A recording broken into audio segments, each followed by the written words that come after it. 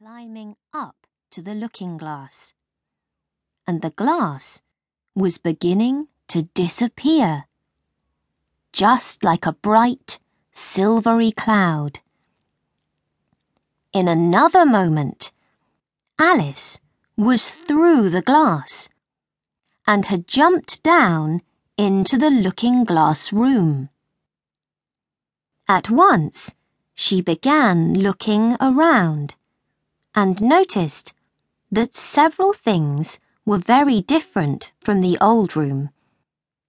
The pictures on the wall all seemed to be alive, and the clock above the fireplace had the face of a little old man who smiled at her. "This room isn't as tidy as the other one," Alice thought to herself, as she noticed several chessmen on the floor by the fireplace. But the next moment, with a little "oh" of surprise, she was down on the floor herself, watching them. The chessmen were walking around, arm in arm. "Here are the Red King and the Red Queen," Alice said in a whisper, in order not to frighten them. "And there are two castles walking together, and two of the pawns, and a white bishop reading a newspaper. I don't think they can hear me or see me," she went on. "I wonder—" Then something on the table behind her made a noise. Alice turned to look and saw that one of the white pawns had fallen over and begun to cry. She watched it with interest. "It is the voice of my child," cried the White Queen by the fireplace. "My dear Lily, my sweet child," and she began to climb wildly up the table leg. Poor little Lily was now screaming loudly.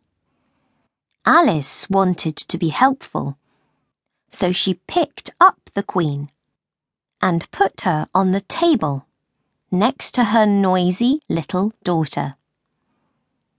The Queen sat very still, with her mouth open, for almost a minute.